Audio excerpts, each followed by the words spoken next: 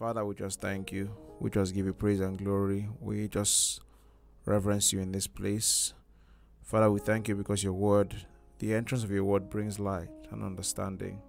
Father, we thank you that with your word today, you are correcting perceptions and ideas that are not of you in the minds of the people. Father, you are checking out strongholds and imaginations and lies that Satan has planted in the minds of people concerning your character. Father, we just reverence you. We just love you. We just thank you. You are everything to us. In Jesus' name, amen. Okay. Hello, everybody. How are you doing? Today, we're going to be continuing our teaching on the woman question. Last week, Friday, was awesome. We looked at a few things, and I believe you've been blessed by that. If you've not seen that video, you may want to check it out. I think it's also on Telegram, our Telegram channel, Pastor Etienne Talks on Telegram, and go check that out. Amen. Hallelujah. Today we're going to continue. Amen. And you see, one thing that I prayed for was that the mindset or lies of the enemy, that have been etched in people's minds as strongholds, will be removed and destroyed.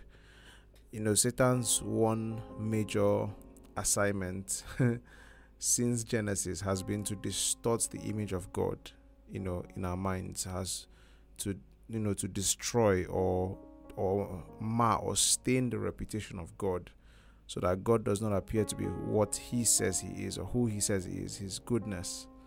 He tells the woman, he says, did God really say? He says, God knows. He says, the woman says, he says, if you eat, you will die. He says, no, that you will not die. So he counters God's word. He says, no, God knows that the day you eat it, you'll be like him, knowing good and evil. So in other words, it's like God is lying. God is trying to keep something from them. God is dishonest. God is deceitful.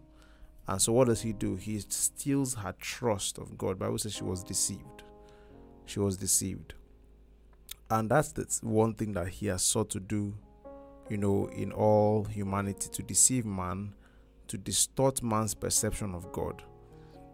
In fact, in cases where he can, he'll get man to deny that there is a God at all.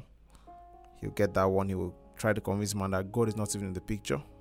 When man finds out, there is a God, actually, because it's sensible.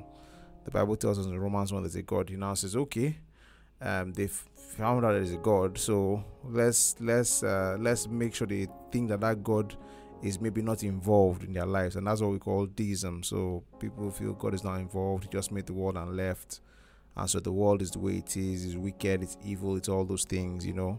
God is not involved.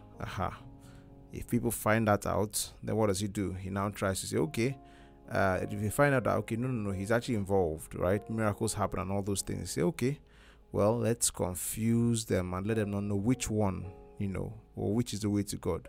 So we have many religions, many of them.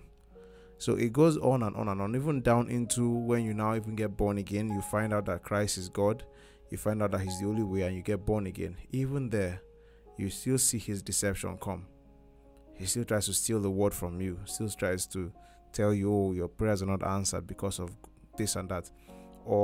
And that way he does it is the way, women are portrayed or perceived, in scriptures. He tries to tell us, oh, no, as a woman, no, God doesn't value, he doesn't care about you. Look in the Bible.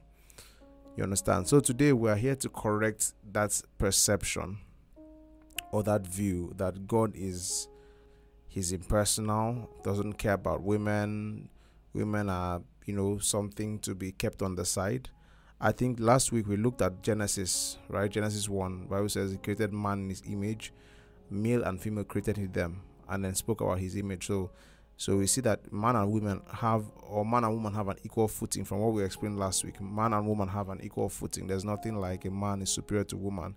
Even in marriage, we looked at the marriage context, that even in marriage, a man is not superior to a woman. No, headship is actually love. Amen. So as I said, if you did not get that one, you want to go check that out. That one was fire. I really, really enjoyed teaching that. Hallelujah. Hallelujah. So today we're just going to jump back into the pot of God's word, and we're going to look at a few things that I couldn't touch on last week. Couldn't touch on these things last week, but then we're going to definitely touch on all of them. So So in the Old Testament, we're going to find out that women were actually, like, if you look at, I mean, Moses was the guy who, how will I put it, crystallized what we call Judaism. He's the one that brought it together as a religion and everything. That's the worship of the Israelites, right? And there's nothing in the law of Moses that actually says that a woman should be mistreated or any of those things. No, actually. In fact, we see that after he structured that and died, we see that there are certain people or several people that came out of that same system and ruled Israel. Or there are people who actually took leadership. In fact, when Moses was, when he was in charge, we have his sister Miriam, right? Miriam, Exodus chapter 15, verse 20. Disclaimer, please, you should get a Bible if you want to properly participate in this. Okay, maybe what I should do is I should mention the fact that this is important for you if you like be a guy or a lady. This is not really about feminist ladies come and say, hey, thank God. No. This is about us vindicating God or helping you see that God is good, because if for God to be God, God has to be all good. God is good, you understand? And his standards are righteous, his standards are fair. Do you understand? And these are commonplace things. Today we are in a world where God is slandered consistently, right? The average person will say, no, how about this, how about that? I can't serve a God that is evil, I can't serve a God that is that. But the answers are right there in the Bible. God is not evil, God is good. You understand? God is more good than any good person can hope to be. So we are redeeming that image. It's not like we're trying to paint God in a good light. No, God has been good, but he has been slandered. So it is important for you as a believer to know these things, so that when someone says, no, I can't serve God, you can show them, how about this, how about this, how about this, how about this, how about this. You get, guys, or someone that he said in his class, this is a man, I think in his master's or PhD or whatever, he attended something where the professor said that even that the Bible is misogynist or against women, and the guy got up and verse after verse, the woman had to apologize. You understand? Yeah, because we don't treat it lightly when a person messes with the image of God or distorts the view of God. As a believer, you shouldn't take that lightly. You should be able to defend your faith, defend it, and say, no, this is how God is. So pay attention, have your Bible ready, outline things that you need to outline so that you can actually defend, this wherever you find yourself. Amen. So let's get back into that. All right, so Miriam spoke.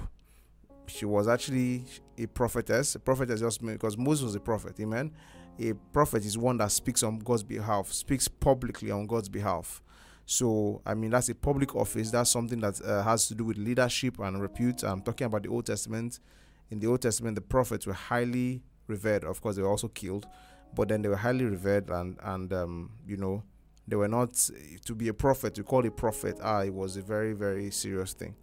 And some of them were even rulers. Some of them appointed kings and different things. Someone like Samuel the prophet, for example, is the one that appointed Saul as king, and even David, he's the one that poured the oil on David and anointed him king. So it's a very, very big deal. Anyway, so Exodus chapter 12 Exodus chapter 15, verse 20. Exodus 15 verse 20. So it says, and Miriam the prophetess, are you seeing that? Miriam the what? The prophetess, the sister of Aaron, took a timbrel in her hand, and all the women went after her with timbrels with dances. And Miriam answered them, sing it to the Lord. Are you seeing that? So you notice that she's in this sense, she's actually like a leader. She, the women went after her. Like obviously women are lovely and everything, but you see, there's a kind of leadership role. She's a prophetess. She's acclaimed as a prophetess. So if someone will say, that women, where are they in the Bible? Look at that. That's one of them. You get, that's one of them. Let's look at Numbers chapter 12, verse 1, because we're going to see that not only was she a leader, but she was such a leader that she even forgot her place as, how will I put it, maybe second or third or fourth in command, and that Moses was actually first, that she even challenged Moses secretly with her brother Aaron. You get, look at this, and Miriam and Aaron spoke against Moses because of the Ethiopian woman whom he had married, for he had married an Ethiopian woman. Now, the background of this story is that Moses had actually given a law saying that they should not marry outside, but the guy sharply went and married outside. In fact, this was the second wife he was marrying outside. And so Verse 12, and they said, has the Lord indeed spoken only by Moses? Has he not spoken also by us? Right? And the Lord heard it. So we're going to find out that what happened. Miriam ended up collecting leprosy here. But the point is that you see how she was in a place of leadership where she was saying, has God not only he has only spoken to Moses, has he not spoken to us too? Do you understand? She was a woman of repute among the Israelites. She was not a subjugated slave somewhere. She was actually very, very much revered for her to even say what she was saying. Amen. You can see that. Then there's also this other lady, Deborah, Judges 4:4. And Deborah, a prophetess, the wife of Lapidoth, she judged Israel at this time. So not only was she a prophetess, she was the wife of somebody. You get, before you say, maybe she's married, and she's married, she cannot do anything because she's married. Her work is just to cook and clean the house. This one was married, and she was a prophetess. Not just the prophetess, she judged Israel. So she was a ruler. She was the head. A woman was the head of Israel at this time. Are you seeing that? She was the head of Israel at this time. So you can't say that women were not, taking prominent roles. She was, right? Let's look at, there was another one. Her name was Huldah. 2 Kings chapter 22 verse 14. 2 Kings 22 verse 14. So Hilkiah the priest and Ahikam and Akbor and Shaphan and Ashashiah went unto Huldah the prophetess, the wife of Shalom the son of Tifka, the son of, so again she was the wife of somebody, right? Now she dwelt in Jerusalem in the college, and they communed with her. That's the King James. I'm just shocked to see the word college here. And she said unto them, thus says the Lord God of Israel, tell the man that sent you to me. So the king actually sent the priest and some other people to her to consult them concerning a book that they found. Actually, it's the book of the Lord that they found and everything. And she answered them. So you see that she also was of such prominence that the king had to call us or go consult her. She was no small lady. Okay, then Isaiah also, in fact, for the sake of time, because there are lots of things to share today, Isaiah's wife, Isaiah chapter 8 verse 3, if you actually go check it out, you see that she also was a prophetess, right? He's talking about, it actually mentions that his wife was a prophetess, Isaiah's wife. Okay, so then if you remember Hebrews 11 now, Hebrews 11 is one of my favorite kind of text to study.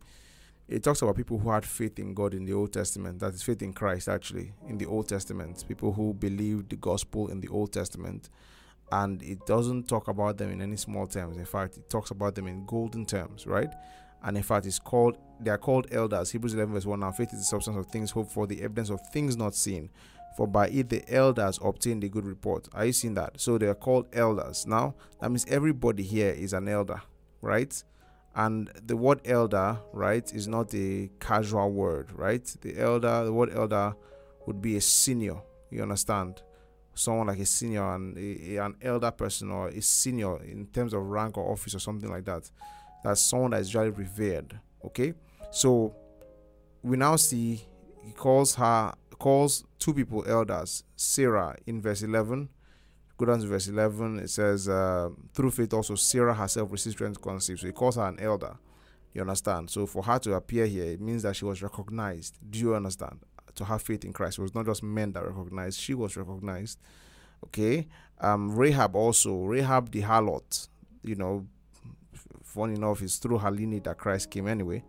So she used to be a harlot. Amen. Former business or former occupation, not current occupation. But I think it's mentioned, say, by faith the harlot Rahab perished not with those that believe not. See that? So she's also called an elder. So that means she's called it with honor. Notice that people like Cain are not here, Adam is not here, so those people are not here.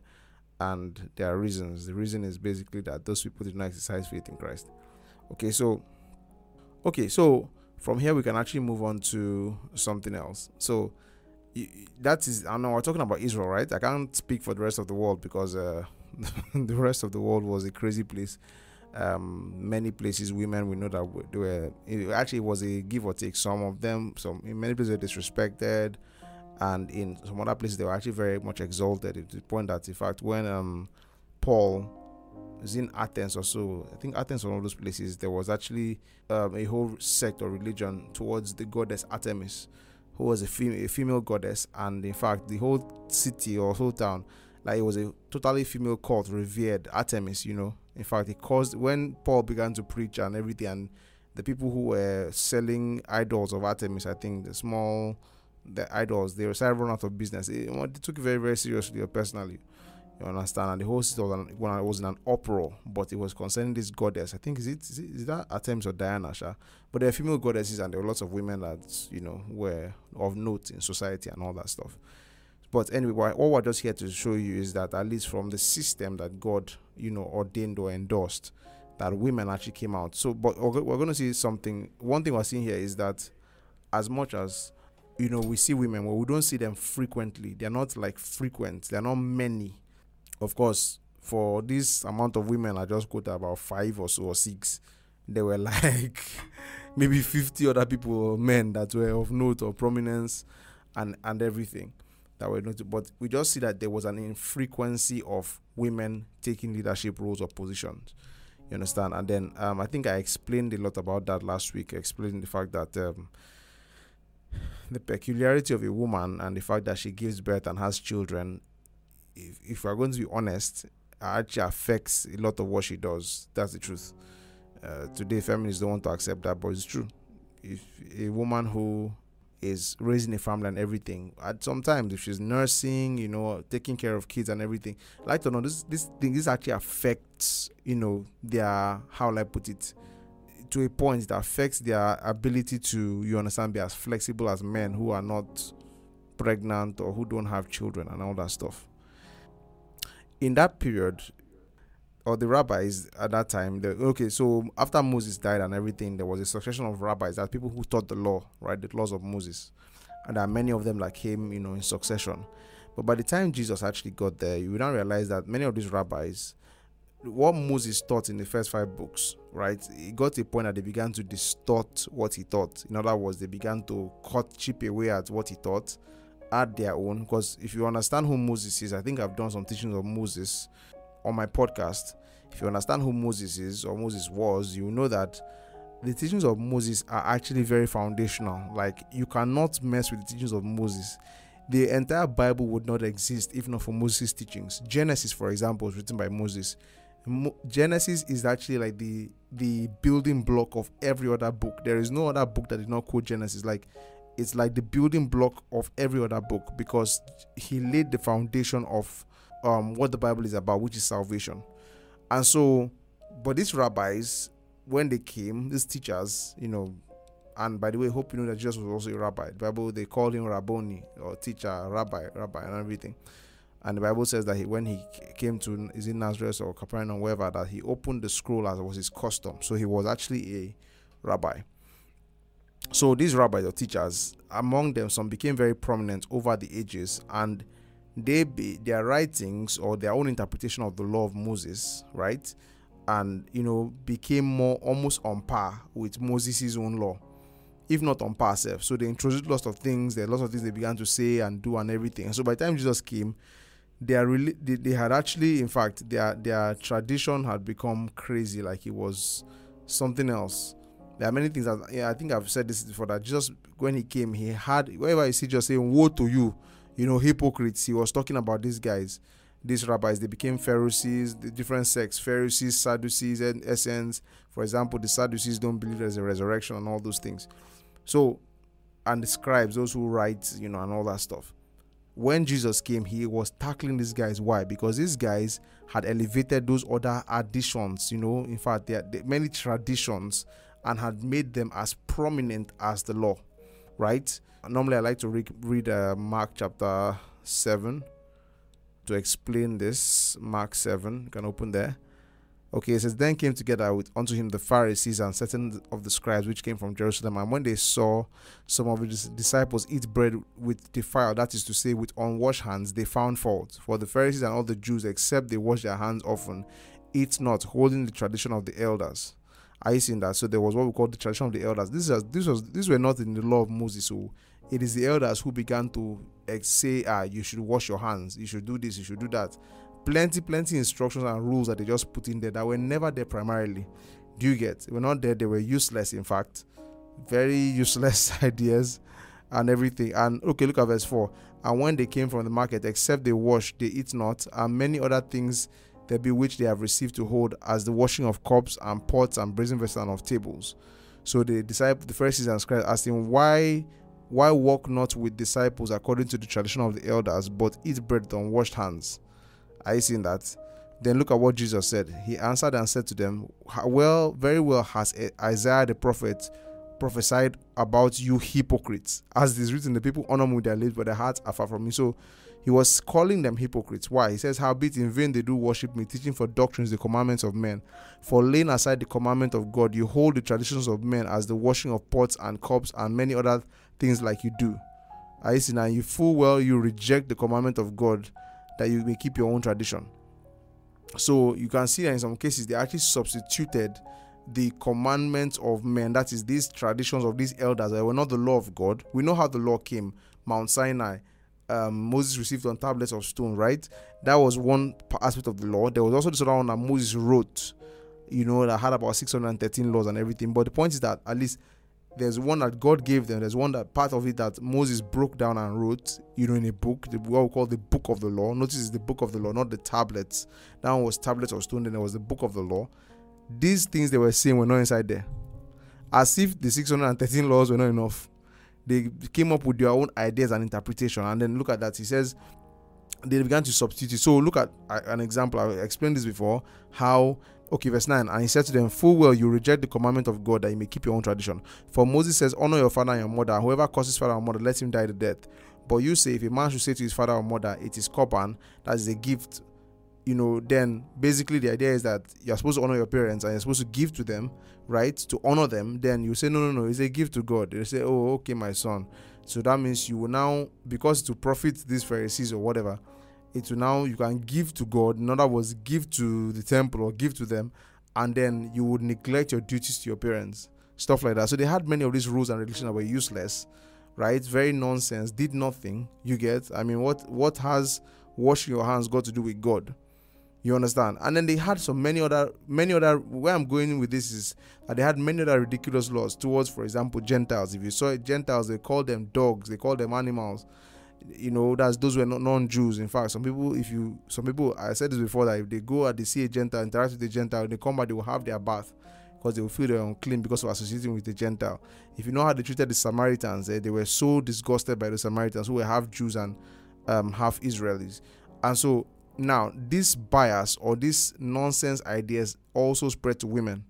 There are many of them who began to concoct ideas based on their own maybe misunderstanding, irreverence, misogynistic ideas of women. They brought this and added them into things that men were supposed to observe, to the point that men and women were not even supposed to be seen like in the same place, like in public. To talk to a woman in public was like taboo, right? And that's why you see that when Jesus spoke to the Samaritan woman, when he was talking to the Samaritan woman, look at the response. John chapter 4 verse 27. And upon this came his disciples and marveled that he talked with the woman. Yet no man said, what are you looking for? Or why do you talk with her? Are you seeing that? So it just tells you there was a problem in their perception. There was a problem in their perception of women. So it's like, she was Samaritan and she was a woman. So they were not, these things were not, because these ideas are still being carried on even in Israel today, that Israel now is actually more, how will I put it, is it libertarian or more liberal, in the sense that they don't, but the religion of Judaism, right, is still being practiced in Israel. And we still have rabbis who think like this. And obviously the reason they think like this has a lot to do with these older rabbis, you understand, who taught these things. And now these newer ones over the past 1,000-2,000 years still maintain those same stances, but in private, because it's not popular, in quotes, to say those things in public. You understand? In fact, to the point that when they meet in synagogues, in many synagogues, the men are in front, sit in front. The women are behind, because they are not supposed to, they are not considered sensible enough to hear the word of God.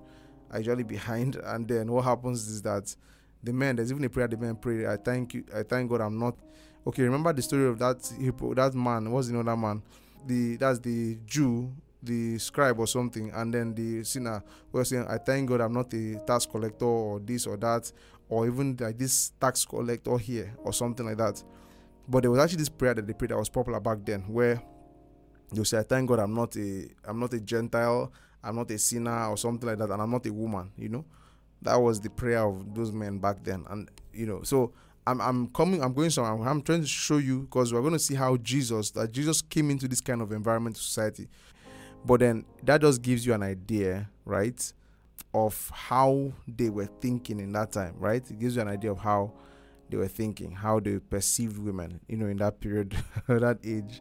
That's how they were seeing, they saw them, you understand? So you now understand, by looking at that, obviously women were a horrible thing, you understand? Like property. In fact, I saw one that said the woman, should be allowed to go out maybe twice a month. She should be kept in the house and maybe go out only if necessary twice a month. So for some of those rabbis, this is how they were thinking. You understand? So that was this kind of society. It doesn't mean that women do not have certain rights, but that's how they were thinking.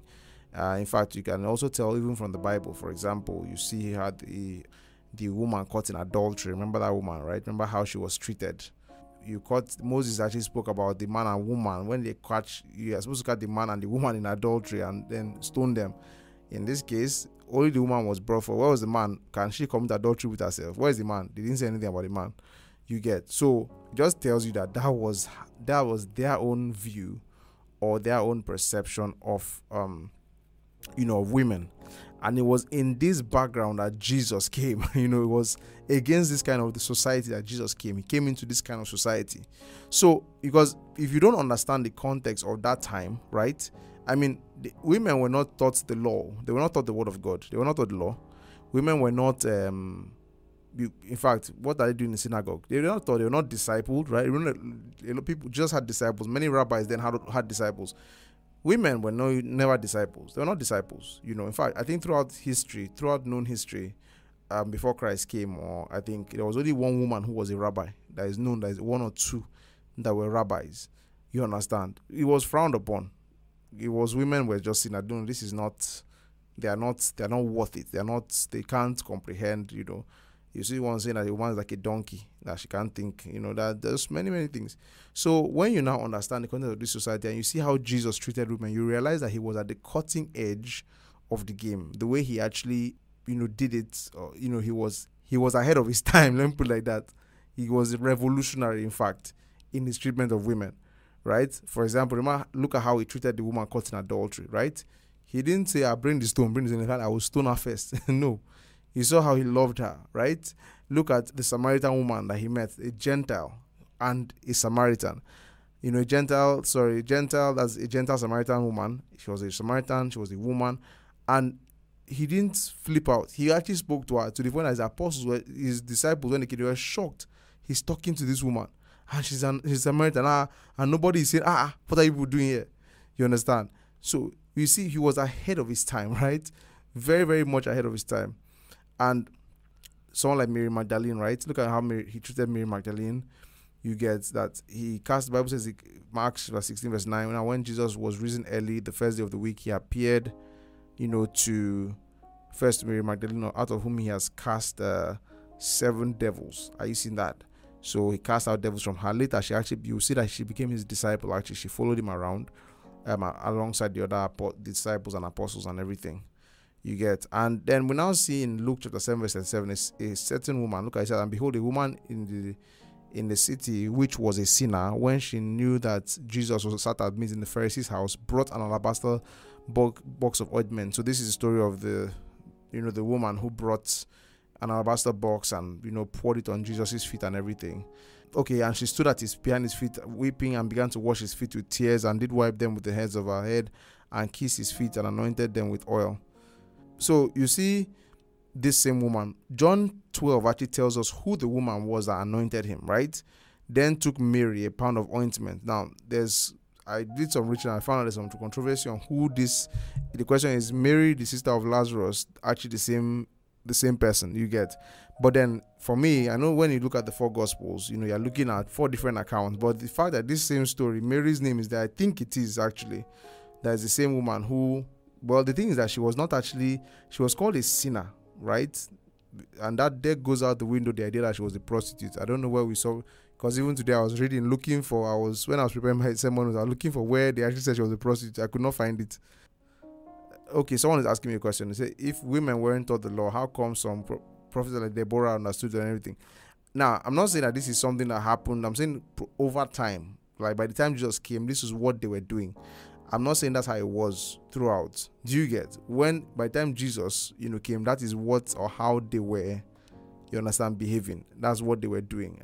So, I don't know. Most likely, of course, the law was taught, but it got to a point where they did not think a woman was worth teaching. You understand? That's what I said. That's why you only see only one woman was a rabbi. Even if it had several prophets, only one was a rabbi. Only one was a teacher of the law. One or two, throughout that known history. Then, so you see this Mary, right? One thing I see from here is I see a woman's gratitude, regardless of whether it's her or not. But what I see is a woman's gratitude. You understand how she just comes and she takes a year's salary. This perfume was like a year's salary, and she comes and she just lavishes it on Christ. It just tells you how much, she loved him. Obviously, because she had been loved, she had experienced his love for her, and that's why he actually did that. You get?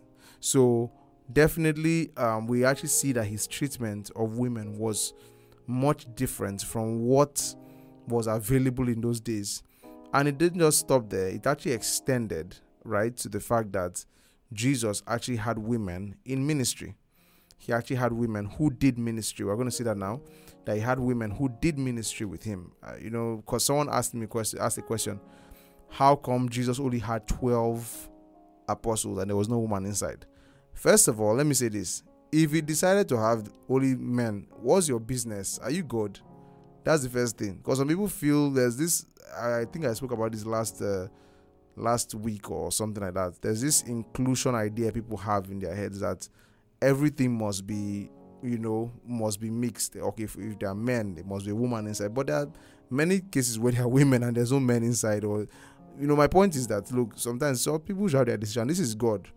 If God said, now I'm going to give you reasons why, actually, but even if you give no reason and just say, I just want 12 men. And do you understand? Does it mean, from all the other things you've seen about him, does it mean that he just hates women and says, keep them aside? No. Sometimes we read the Bible with a veil in our minds. We're already angry and we read the Bible, read our anger into the scriptures. You understand? It shouldn't be like that. Amen? Okay, so I want to show you another thing now. The fact that even I'm about to talk about how he treated women, right? And look at this. Luke chapter 10 verse 38 actually tells us that, Luke 10 38. Look at this. It says, and now it came to pass as he entered into a certain village, and a certain woman named Martha received him into her house. And she had a sister called Mary, which also sat at Jesus' feet and heard his word. Right? Now, sat at Jesus' feet is not that she actually came and sat down and just at his feet. I was also looking at his face. Oh, fine man. You can teach here. They teach fire. No, no, that's not what it means, right? Because we see an example, or whether it's used again, and Acts chapter 22 verse 3. And verily a man which of a Jew born in Tarsus, a city in Sicilia, yet brought up in this city at the feet of Gamaliel. Are you seeing that? At the feet of Gamaliel. Does it mean that Paul sat down at Gamaliel's feet and was looking at him? No. It means that Paul was a disciple of Gamaliel. He learned of Gamaliel. So when we now talk about Mary at the feet, right, of Jesus, it means she was learning. That's what she was doing. She was a disciple of Jesus. Are you seeing that? So the idea that Jesus did not have female disciples is a lie, because you see here clearly that it actually says that it says that she had a sister Mary, which also sat at Jesus' feet and heard his word. Are you seeing that? So she was a disciple, and she most likely was not alone. He traveled with his disciples. So as he was teaching them, she sat down there too with her notes and everything, and she was learning. So he was training her, and disciples were trained in those days to be, for ministry, were trained to be teachers. So she was being trained, do you understand? Being raised alongside the men. Are you seeing that? Now look at verse 40. When Martha was cumbered about much serving, and came to him and said, Lord, don't you care that my sister has left me to serve alone? Bid her therefore that she should help me. That means tell her to come and help me. Let her help me. Why are you, And Jesus said to her, Martha, Martha, you are careful and troubled about many things, but one thing is needful, and Mary has chosen that good part which shall not be taken away from her. What is Jesus saying? He's saying, look, for hundreds of years or whatever, you women have been told your place is in the kitchen, your place is domestic, raising children, and all. That's just your place. You have no place in God's agenda. You have no place in God's plan for ministry. You have no place. But Mary has now seen the opportunity and she's learning. You understand? He said that this is where she should be.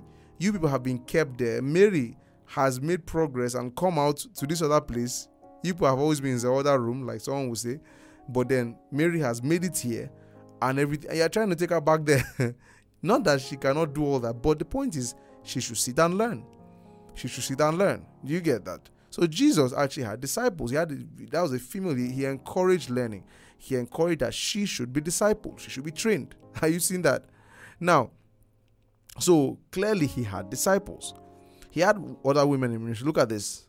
So now he appointed 12 apostles, right?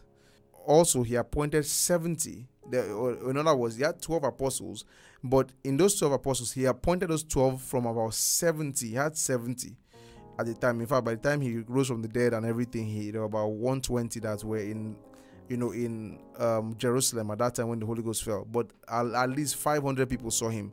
So he actually had a lot of disciples.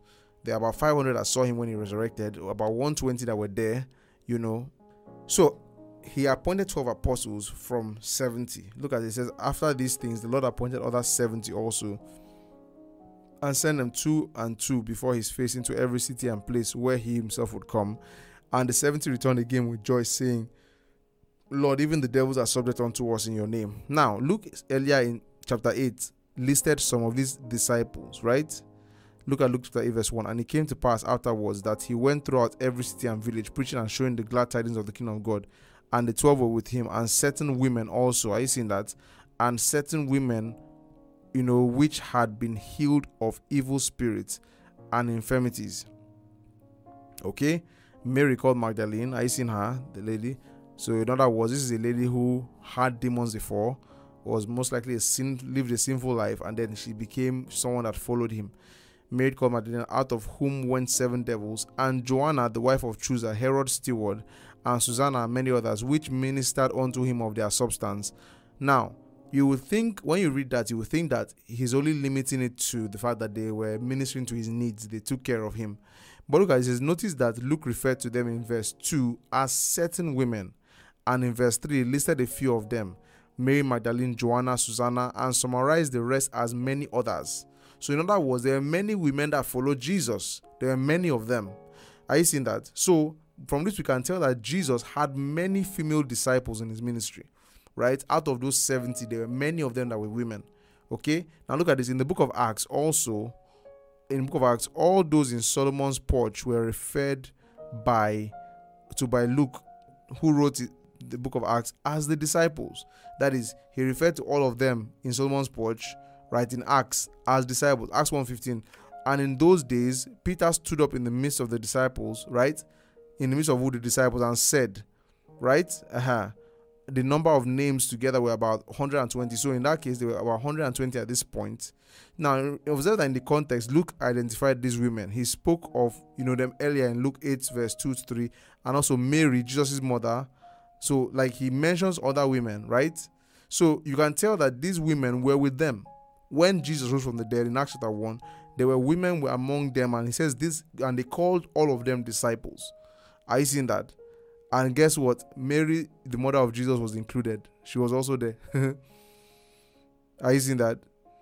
So Acts 1 verse 14, these all continue with one accord in prayer and supplication with the women and Mary, the mother of Jesus, and with his brethren. Are you seeing that? Clearly, Jesus had other disciples in his ministry apart from the 12, and many of them were women. Are you seeing this?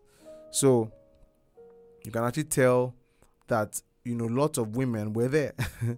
Right? So why did Jesus choose 12 men as apostles? Now, this is not by far a 100% answer, but it's more of a highly probable answer. Okay? Now look at Mark chapter 10 verse 28. Then Peter began to say unto him, Lo, we have left all and have followed you. You see that? Luke 18:28. Then Peter said, "Lo, we have left all and followed you." That's, we have left every single thing and followed you. Are you seeing that? We have left what? Every single thing and what? Followed you. It means that they are actually saying that we have abandoned every other thing that we're doing and we came to follow you full time. Right? Everything.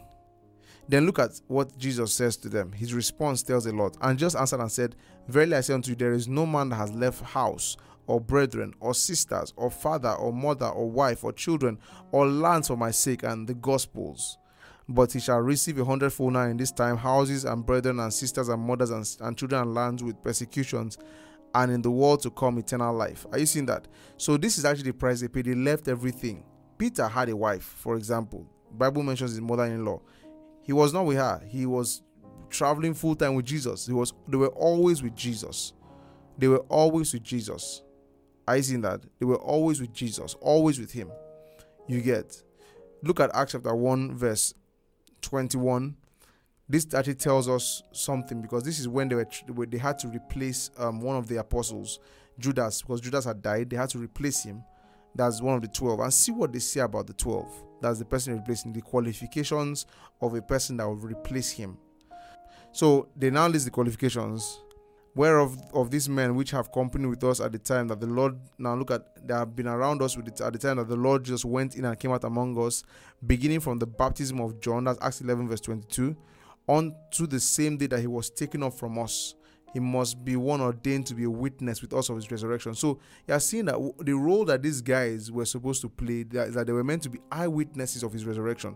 The reason he chose these 12 men, do you get, aside from the fact that they would also function as leaders of the church initially, but they were witnesses of his resurrection, right? You will see Peter say it, you see John say it in the book of John, in the book of Peter, that we were eyewitnesses of his majesty. They were eyewitnesses of his resurrection.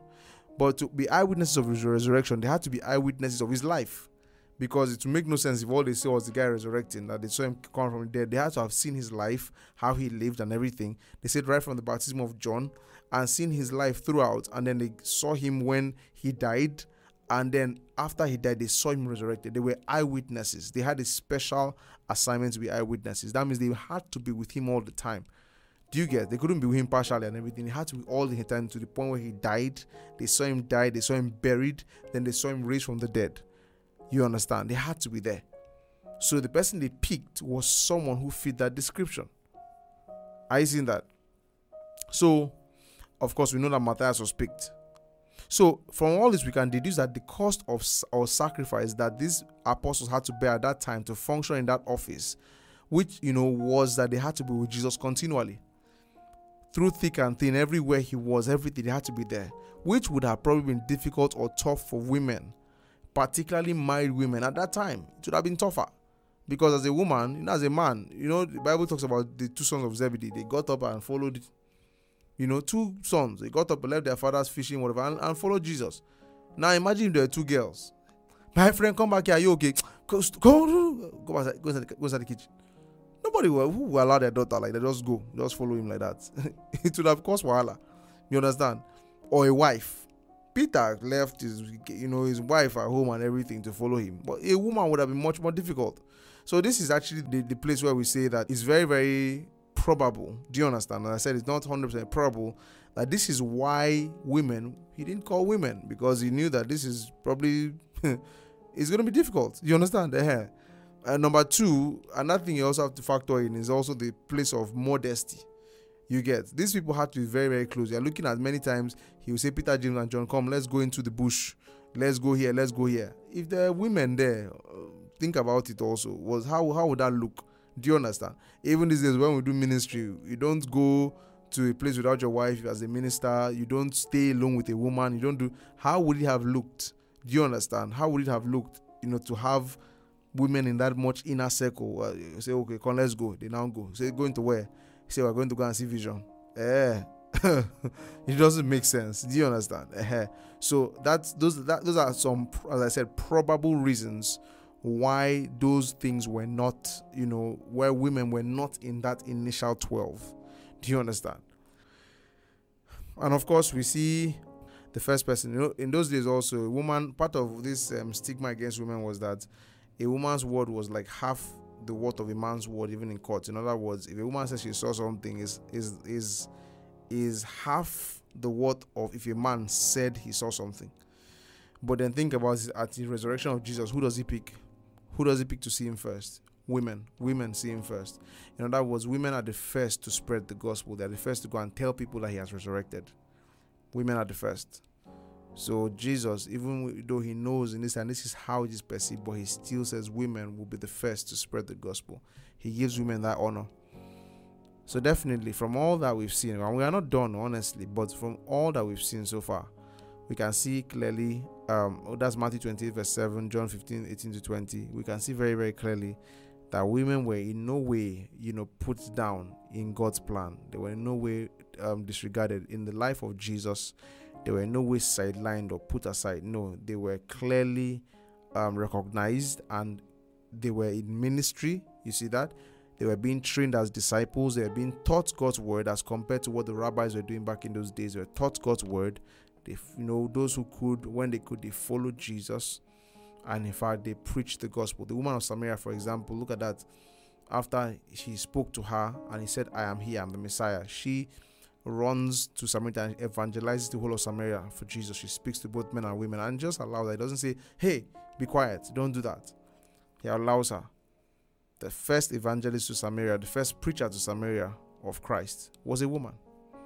So clearly you can see that there's no hindrance as a lady, if from the eyes of Christ, do you get, there is no hindrance to actually follow Jesus and serve him and do certain things.